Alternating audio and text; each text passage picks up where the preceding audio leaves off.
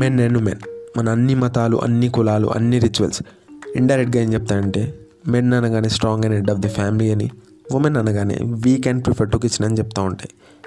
కానీ ఇది ఒక కారణం మాత్రమే. మన హిస్టరీ చూసుకుంటే మాతృస్వామ్య వ్యవస్థలో మగాడి కంటే స్త్రీదే అప్పర్ హ్యాండ్. మగాడి మీద ఆధారపడకుండా తన ఆహారాన్ని, తన రక్షణతో పాటు తన బిడ్డల రక్షణ తనే చూసుకునేది.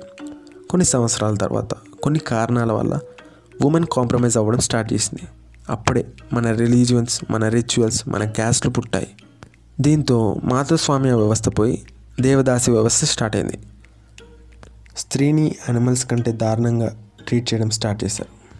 కొన్ని సంవత్సరాల తర్వాత కాగ్నిటివ్ రెవల్యూషన్, సైంటిఫిక్ రెవల్యూషన్తో దేవదాసి వ్యవస్థ పోయి పితృస్వామ్య వ్యవస్థ స్టార్ట్ అయింది.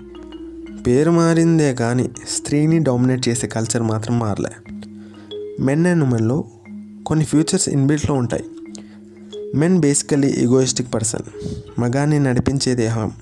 ఎప్పుడైతే ఉమెన్ కాంప్రమైజ్ అవ్వడం స్టార్ట్ చేసిందో మెన్ అహం పెరుగుతూ వచ్చింది. ఆది నుండి మగాడు స్వార్థపరుడు, ఎప్పుడు తన గురించి, తన తిండి, సెక్స్ గురించి ఆలోచిస్తాడు. తర్వాత వేటి గురించి అయినా ఆలోచిస్తాడు. మనం ఎక్స్పీరియన్స్ చేసే ఉంటాం. నేను మగాన్ని, ఏదైనా చేస్తా, నేను సంపాదిస్తున్నా, నీకు అన్నీ చెప్పాలేంటి అని ఎవరితారైనా వినే ఉంటాం. ఎప్పుడైనా చూడండి, మన ఇంట్లో ఏదైనా ఫంక్షన్ అయినా, ప్రోగ్రామ్స్ అయినా మగాళ్ళందరూ తాగుతూ, తింటూ, ఊగుతూ ఉంటారు. కానీ ఆడవాళ్ళు మాత్రం వంటింట్లో వంట చేస్తూ ఏమండి తిన్నారా అని పలకరిస్తూ ఉంటారు. నీ పనులన్నీ ఒక స్త్రీ చేయాలి, మనం పెట్టే ఒక పూట తిండికి జీవితాంతం గుడ్డు చాకరీ చేయాలి, నాకు ఆఫీస్లో ఎంత ప్రెషర్ ఉందో తెలుసా, విసిస్తావేంటి అని అంటారు. అంటే ఎవడైతే విసిగిస్తాడో వానని దమ్ము లేక ఇంట్లో ఆడవాళ్ళని టార్చర్ చేస్తారు. ఎందుకంటే వాళ్ళలా ఎగిరితన్నారు కాబట్టి. ఒక ఫేమస్ సేయింగ్ ఉంది, మగాడి బుద్ధి కుక్క బుద్ధి లాంటిదని. ఇలా ఎందుకంటారంటే ఒక భార్య తన భర్తతో ఏదైనా అడిగినా, మాట్లాడినా చాలా చిరాగ్గా సమాధానం ఇస్తాడు. అదే ఒక కొత్తగా పరిచయమైన అమ్మాయితో మాత్రం ఎంత చిరాకులో వచ్చినా ఏమండి బాగున్నారా, ఏం చేస్తున్నారు అని కుశలంగా సమాధానం ఇస్తారు.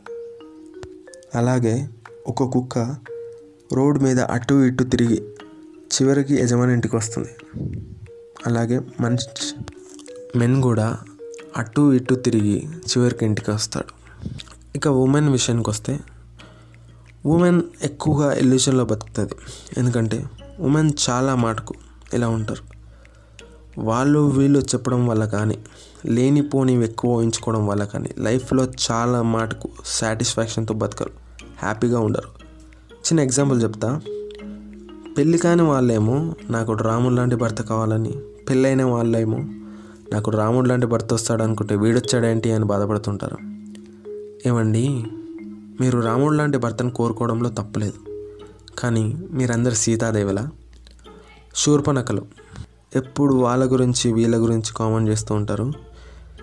మీకు రాముడు లాంటి భర్త వస్తే మీ ముక్కు కోసి చేతిలో పెడతాడు. సూపర్ మ్యాన్ కావాలా, మీరు సూపర్ ఉమెన్ అయితే మీకు సూపర్ మ్యాన్ వస్తాడు. ఫస్ట్ ఊహించుకోవడం బంద్ చేయండి, రియాలిటీలోకి రండి, లాజికల్గా ఆలోచించి రైట్ డిసిజన్ తీసుకోండి, ఇండివిజువల్గా బతకండి. అండ్ చిన్నప్పటి నుండి మీ పిల్లల్ని, ఎస్పెషల్లీ ఆడవాళ్ళని ఇండివిజువల్గా బ్రతకడానికి ట్రైన్ చేయండి. మగాడి అవసరమే ఆడవాళ్ళకి రాకూడదు, ఆడవాళ్ళ అవసరమే మగాడికి వచ్చేలా బ్రతకండి. ఫస్ట్ మిమ్మల్ని మీరు సపోర్ట్ చేసుకోండి. ఫస్ట్ మీలో మీకు యూనిటీ ఉంటే ఏదైనా జరుగుద్ది. లేదంటే ఎంతమంది ఫెమినిస్టులు వచ్చినా మిమ్మల్ని ఎవ్వరు బాగు చేయలేరు.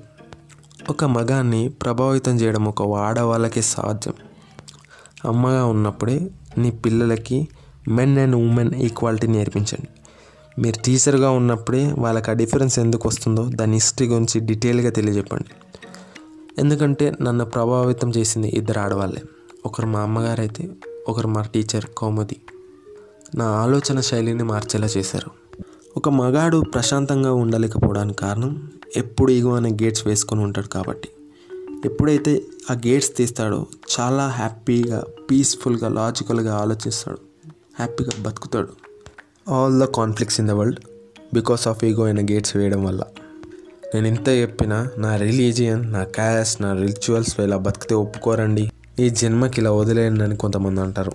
సబ్కా స్వర్ణ అప్కా కన్నా చాలా బాగా ఫాలో అవుతాం కాబట్టి అలాగే చావండి. మెన్స్ అందరికి చెప్తున్నా, మన రిలీజియన్ ఎలాగో స్వర్గంలో ఆడవాళ్ళకు ఏ ఇన్సెంటివ్ ఇవ్వలేదు కాబట్టి ఇక్కడైనా మీరు మీ ఆడవాళ్ళని హ్యాపీగా చూసుకోండి. మనకి ఎలాగో మన రిలీజియన్ అక్కడ ఇక్కడ ఏం చేయాలన్నా ఫ్రీ లైసెన్స్ ఇచ్చింది కాబట్టి వాళ్ళని మంచిగా చూసుకోండి. सिर्फ मर्दों के लिए दुआ मांगना चाहता हूँ भगवान से, दिन रात और ज़िंदगी भर ऐसे मरते रहो मादर चौथ.